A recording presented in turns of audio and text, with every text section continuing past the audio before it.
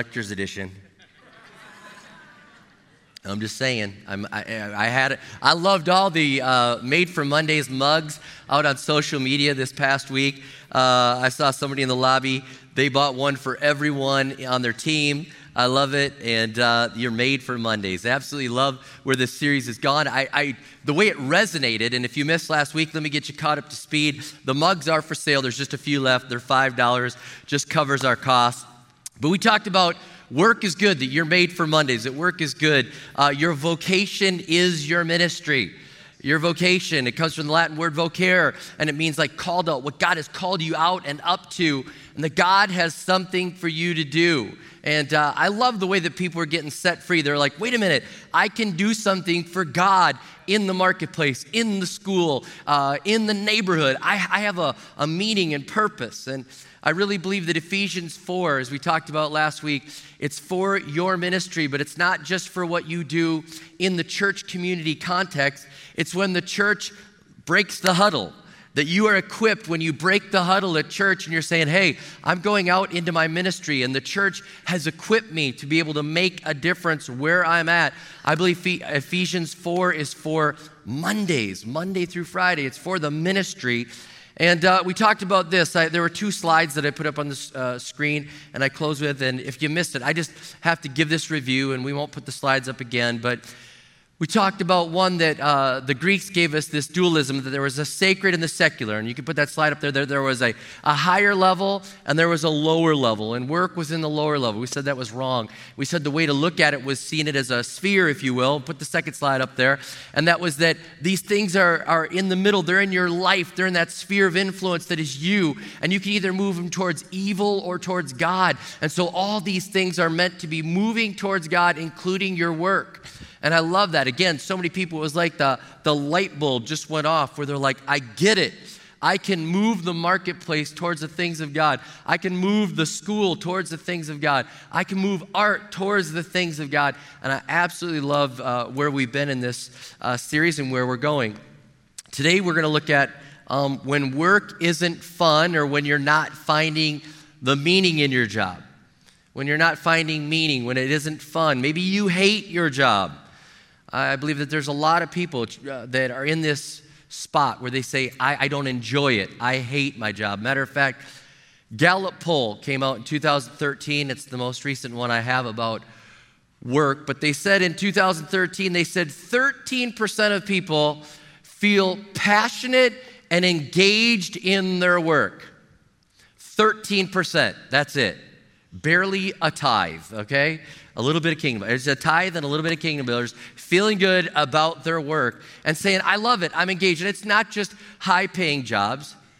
It's not just high-paying jobs. The Bible tells us that even, a job that you use your body, maybe you're not making as much as somebody that's working on Wall Street, but you're using your body. There's something about it.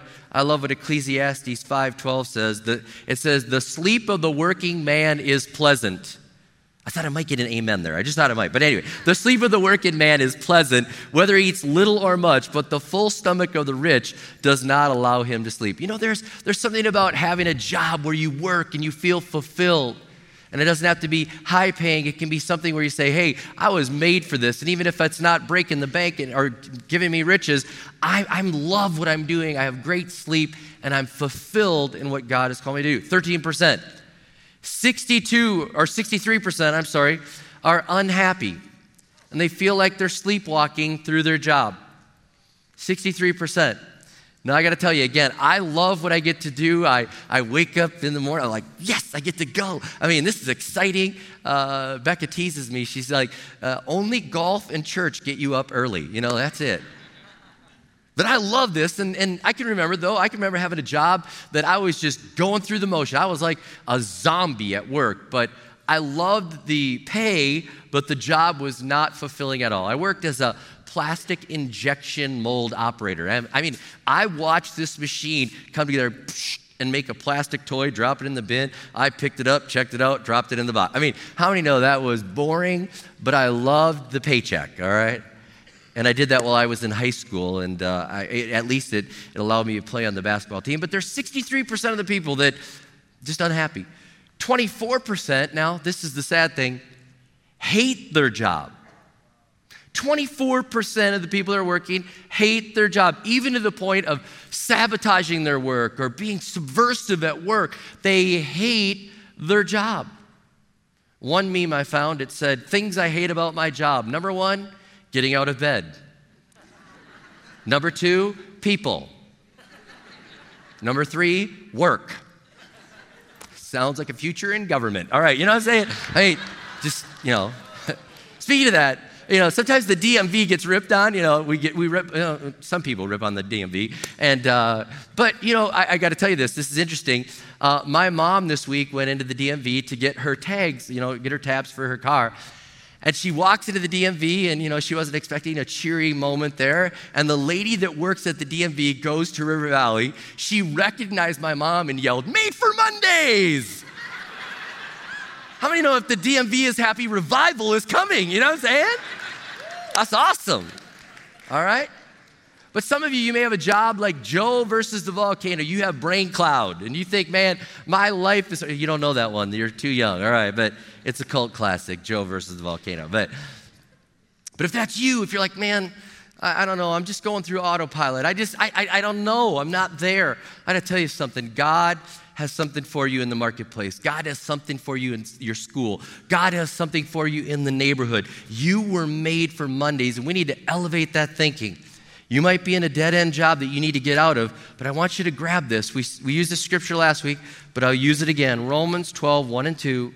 So here's what I want you to do. God helping you take your everyday, ordinary life, your sleeping, eating, going to work, and walking around life, and place it before God as an offering. Embracing what God does for you is the best thing you can do for him. I love that. I love that. I want you to take your life and give it as an offering. You might say, I hate my job. I hate my job. But you have choices today. You have choices. You can take your everyday life. You're going to work, and you can say, God, I place it before you. What do you want to do with this? What do you want to do with it? And I want to speak to some people that you hate your job, all right? I have counseled so many people that really, you're in the hate category. It's not that you're bored. You hate your job. I have counseled so many people, quit your job. Life is too short. They're like, yeah, but what do I said, quit your job. Life is too short. It doesn't always work out like this, but I remember a guy in our church that worked at Sam's Club, and he said, you know what, it's a great job. It's just, I'm not enjoying this. I love the outdoors. I wasn't meant to be in concrete walls. He said, again, nothing against Sam's Club, but he's like, I said, quit your job. I said, move up north, go to the Boundary Waters. They're looking for people like you. And he did. He's like, I'm done, I'm going. And he went up there, started a company where he's taking people into the Boundary Waters. Then all of a sudden, that opened a door for another thing. Next thing you know, he's a missionary. And he's like, now I'm where I'm supposed. It just happened to work out like that. I'm just telling you, life is too short to stay there where you hate it. For heaven's sake, please don't sabotage your workplace. But you have a choice. You could hate your job.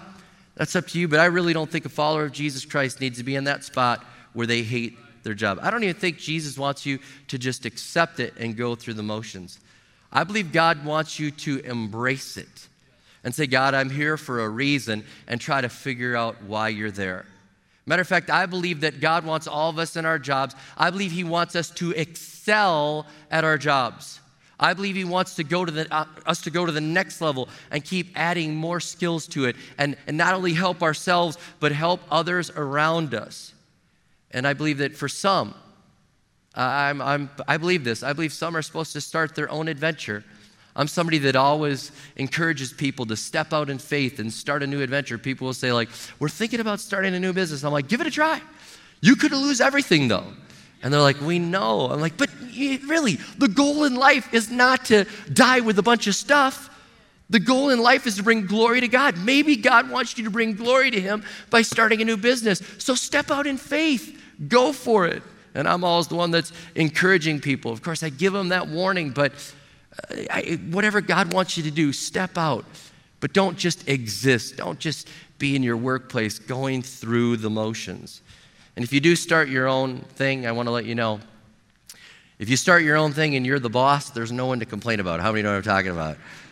I was complaining about the church maybe once or twice or 10 times, but Becca, every time I complain, she's always like, well, you're the boss, fix it. I'm like, thank you very much. All right, so let me read this, what Solomon said about work. He said this in Ecclesiastes 9:10. Whatever your hand finds to do, do it with all your might.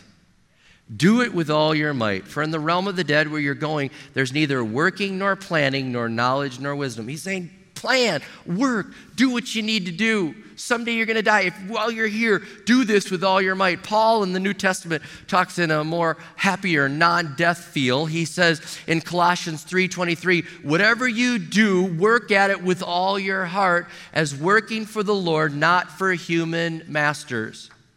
I'm going to tell you that this changes your whole perspective. If you hate your job, if you're just going through the motions, you need to elevate to that scripture right now and realize who you're working for. You're not working for them. You're not really even working for you. You are working for God's glory, and God has put you into a place where He needs you so you can work for His glory and for His honor. That should give us an attitude adjustment right now. It's clear from the Bible that we're there to glorify God. Matthew 5 talks about it. 1 Corinthians 7 talks about it. Colossians 3.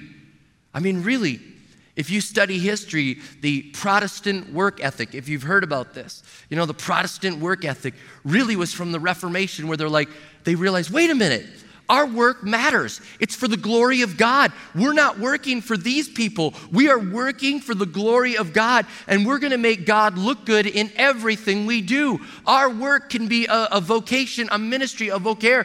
We've got something to do.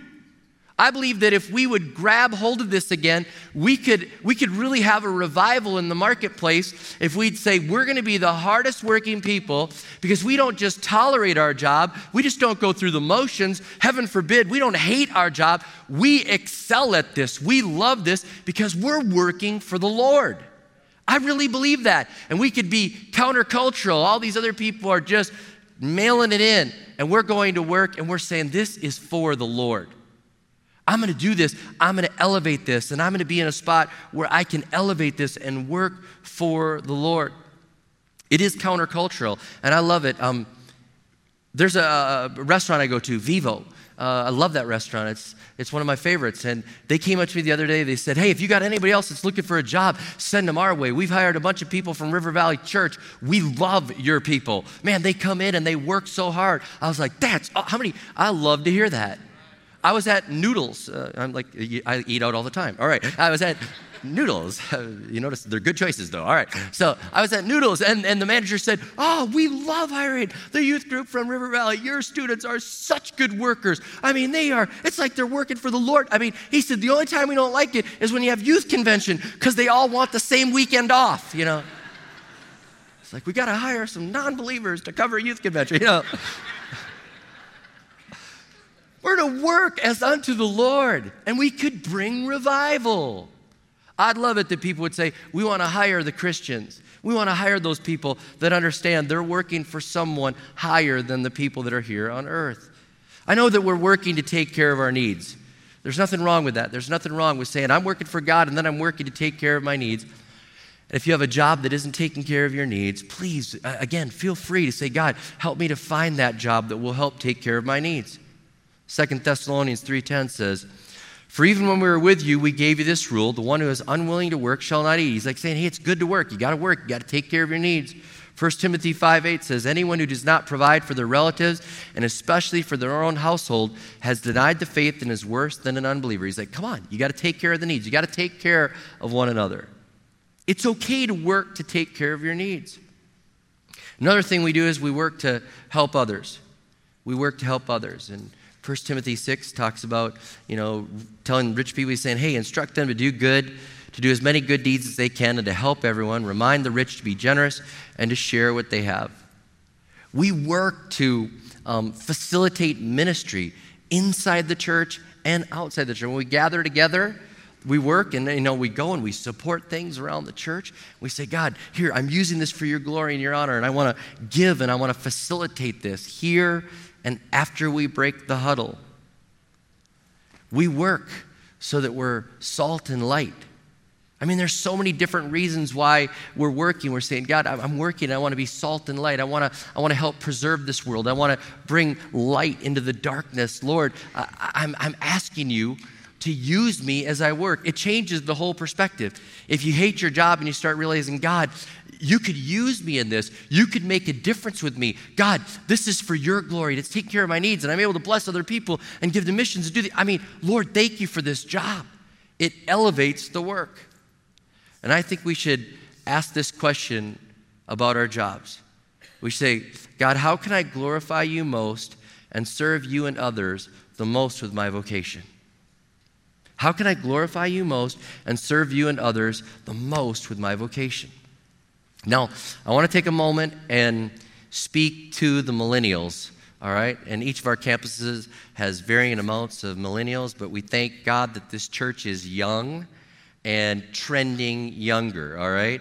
I love the way my mom greets people at the church when they're older. She's like, hey, welcome to River Valley Church. You know, I don't know, she doesn't say like, we noticed you're old, but trust me, she noticed you were old. And she says, this church is not for you. This church is for the younger people. If you love a church that's energetic and full of life for the next generation, you're going to love this church. If you want us to change it so that it ministers to you as an old person, you're in the wrong place. This is a young church. How many love my mom and the way she just, sermon material.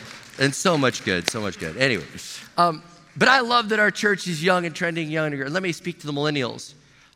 Because if you ask this question, God, how can I glorify you most with my job or in my vocation? How can I glorify you? Many millennials think the only way now to glorify God or to really make a difference is to quit their job and to start some nonprofit or a social awareness thing. It's like, it's almost like they feel bad about, having any other job other than social awareness advocate, okay? And I know that's a broad brush, but I talk to so many of them and they're like, I just want my life to amount to something. And I have facts on this. Forbes magazine did a survey and they said the millennials are the most concerned generation in history about, is my job making a difference in this world?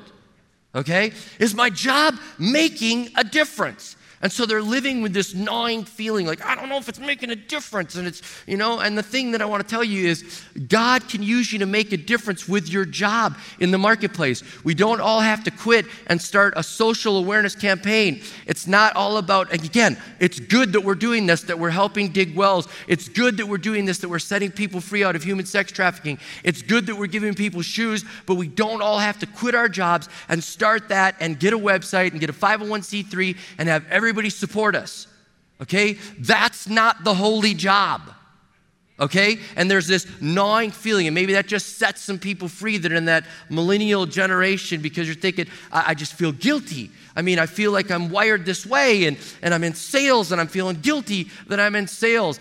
God has wired us all differently.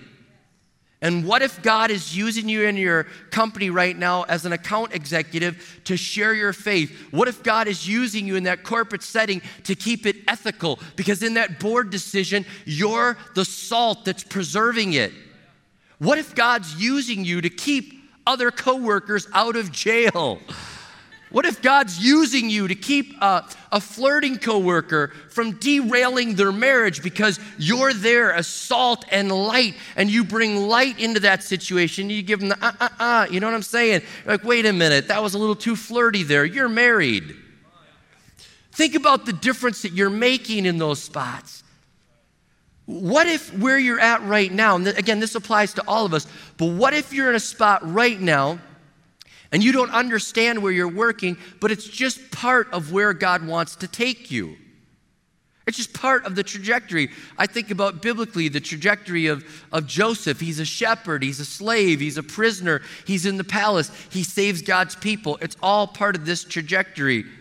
I just believe that God does those type of things, and sometimes he uses our failures to get us into our successes. You're like, I was no good at that. I thank God that Abraham Lincoln was no good at running a business. The history tells us Abraham Lincoln was a shopkeeper, and he was so bad at it, even after he closed his shop, he had to keep paying off his debts for years and years to come. He was no good at business, so he went into politics. heard somebody say the other day, if you have no marketable skill, you might be a leader. All right, but anyways. But seriously, he goes into politics, finds out what he's really good at, and then all of a sudden, he sets the slaves free. I mean, seriously, what if God has you here to get you there? You can glorify God where you're at. You don't need to be a social awareness advocate to matter. Faithful servants make their mark. Faithful servants make their mark. Read the Bible with that in mind, where a faithful servant goes to someone and says, I know somebody that can heal. A faithful servant has something amazing happen because of their influence wherever God had them. Grab hold of that God could have you there to make a difference on a giant magnitude. But you thought all you were, I was just a clerk. I was just a teacher. God has you in the spot that he needs you. We should all be praying this, Lord, what can I do for you today? What can I do for you today? Jeffrey Cook, in the book Monday Morning Church, he talks about our jobs and when we don't like them or understand them. And he imagines God saying this. He's saying, I've got you on a tough assignment. I know that, but be patient with me. I've got you where I want you. I've got you to make an impact there. I've got you there exactly where I want you to be, and I'm bringing you through this. Don't worry. I'm working in you, and I'm working through you. Trust me. Some of you need to hear that. God has you in the right place, and if you can move from just going through the motions to getting where you love it, and you say, God, take me to that next level. Let me do something for your glory and for your honor. God can use you right where you are. I mean, I think about all the people that God is using. I believe this. Again, Jeffrey Cook in the book, I enjoyed reading it this past week. He talks about this. He calls God the great opportunist. He says God is the great opportunist. He says God is working divine setups, and he needs you and he needs his church in the right spots. That's why I celebrate things like my brother Rick in real estate. And you know what? I feel like he's a pastor realtor. I just see it. I mean, I can't tell you how many times I meet people in the lobby. They're like, yeah, we bought a house from your brother. He invited us to church. Next thing you know, we're here. God's changed our life. I see people like Dave, the electrician chaplain. We're bringing people that work for him into our church and then finding Jesus Christ as Lord and Savior. I see people like Jim, the financial evangelist that's out there. I see people like Rachel. She's the marketing minister, and God has her in marketing for a reason. I see Trinity as the federal attorney pastor, and he's there as a federal attorney, and he's making a difference.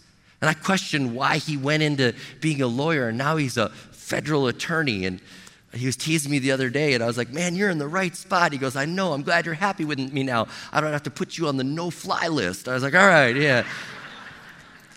Jay is a tech giant that's a living testimony in the tech world. We'd love to go tour their facilities. Chris is a Hollywood holy man. These are friends of mine. And he's talking to me about celebrities and people that he's talking to as he's producing a movie, and God has him in the right place at the right time. People that I'll never have an opportunity to minister. Do you understand? God has you placed where he wants you. Megan is a Creative Hope chaplain. Just interjecting God and bits of hope in those moments. God is the master at the divine setup, and he's able to get you where he wants you. I mean, do you grab this? Your congregation could be surrounding you in the cubicles all around you. Your congregation could be in the break room. Your greatest ministry could happen at the executive level. You could touch more people as a plumber than you ever could as a preacher. That's the way God works. And God wants you to understand, hey, I'm going to embrace this. I'm going to embrace this. And as I embrace this, God, if I'm right where you want me to be, let me pray every day. How can I best magnify you? How can I make the greatest impact? How can I love what I'm doing? And if you don't love what you're doing, question if you're in the right spot. Maybe you took it for convenience. Maybe you took it out of family loyalty. Maybe you took it just because of the money. But you're saying, God, I want to be in that spot where I can love it, love what it does for you, and bring the greatest glory and honor to your name. Your work can become your worship if it's done for God's glory. And let me close with this scripture and point out just a couple quick things. In Colossians 3, I read part of it, but the Apostle Paul is writing to slaves. Okay, and these slaves cannot change jobs. We have the freedom to do that. And the Apostle Paul is in no way endorsing slavery, all right? He was writing to the reality of slaves that were there. And just to put it in context, in the biblical days, slaves were more like indentured servants. You'd have a great bill, you couldn't pay it, so you'd become an indentured servant to this person. I know there was other slavery going on, but when Paul's writing to this, he's not saying like slavery's okay, all right? But he's addressing the current reality to people that are slaves.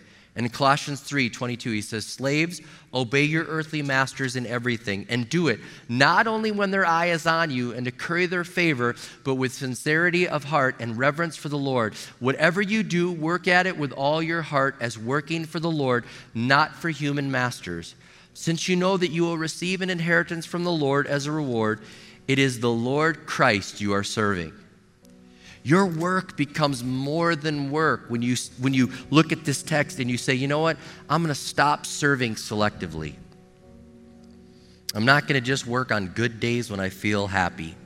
I'm not going to work when the boss is watching.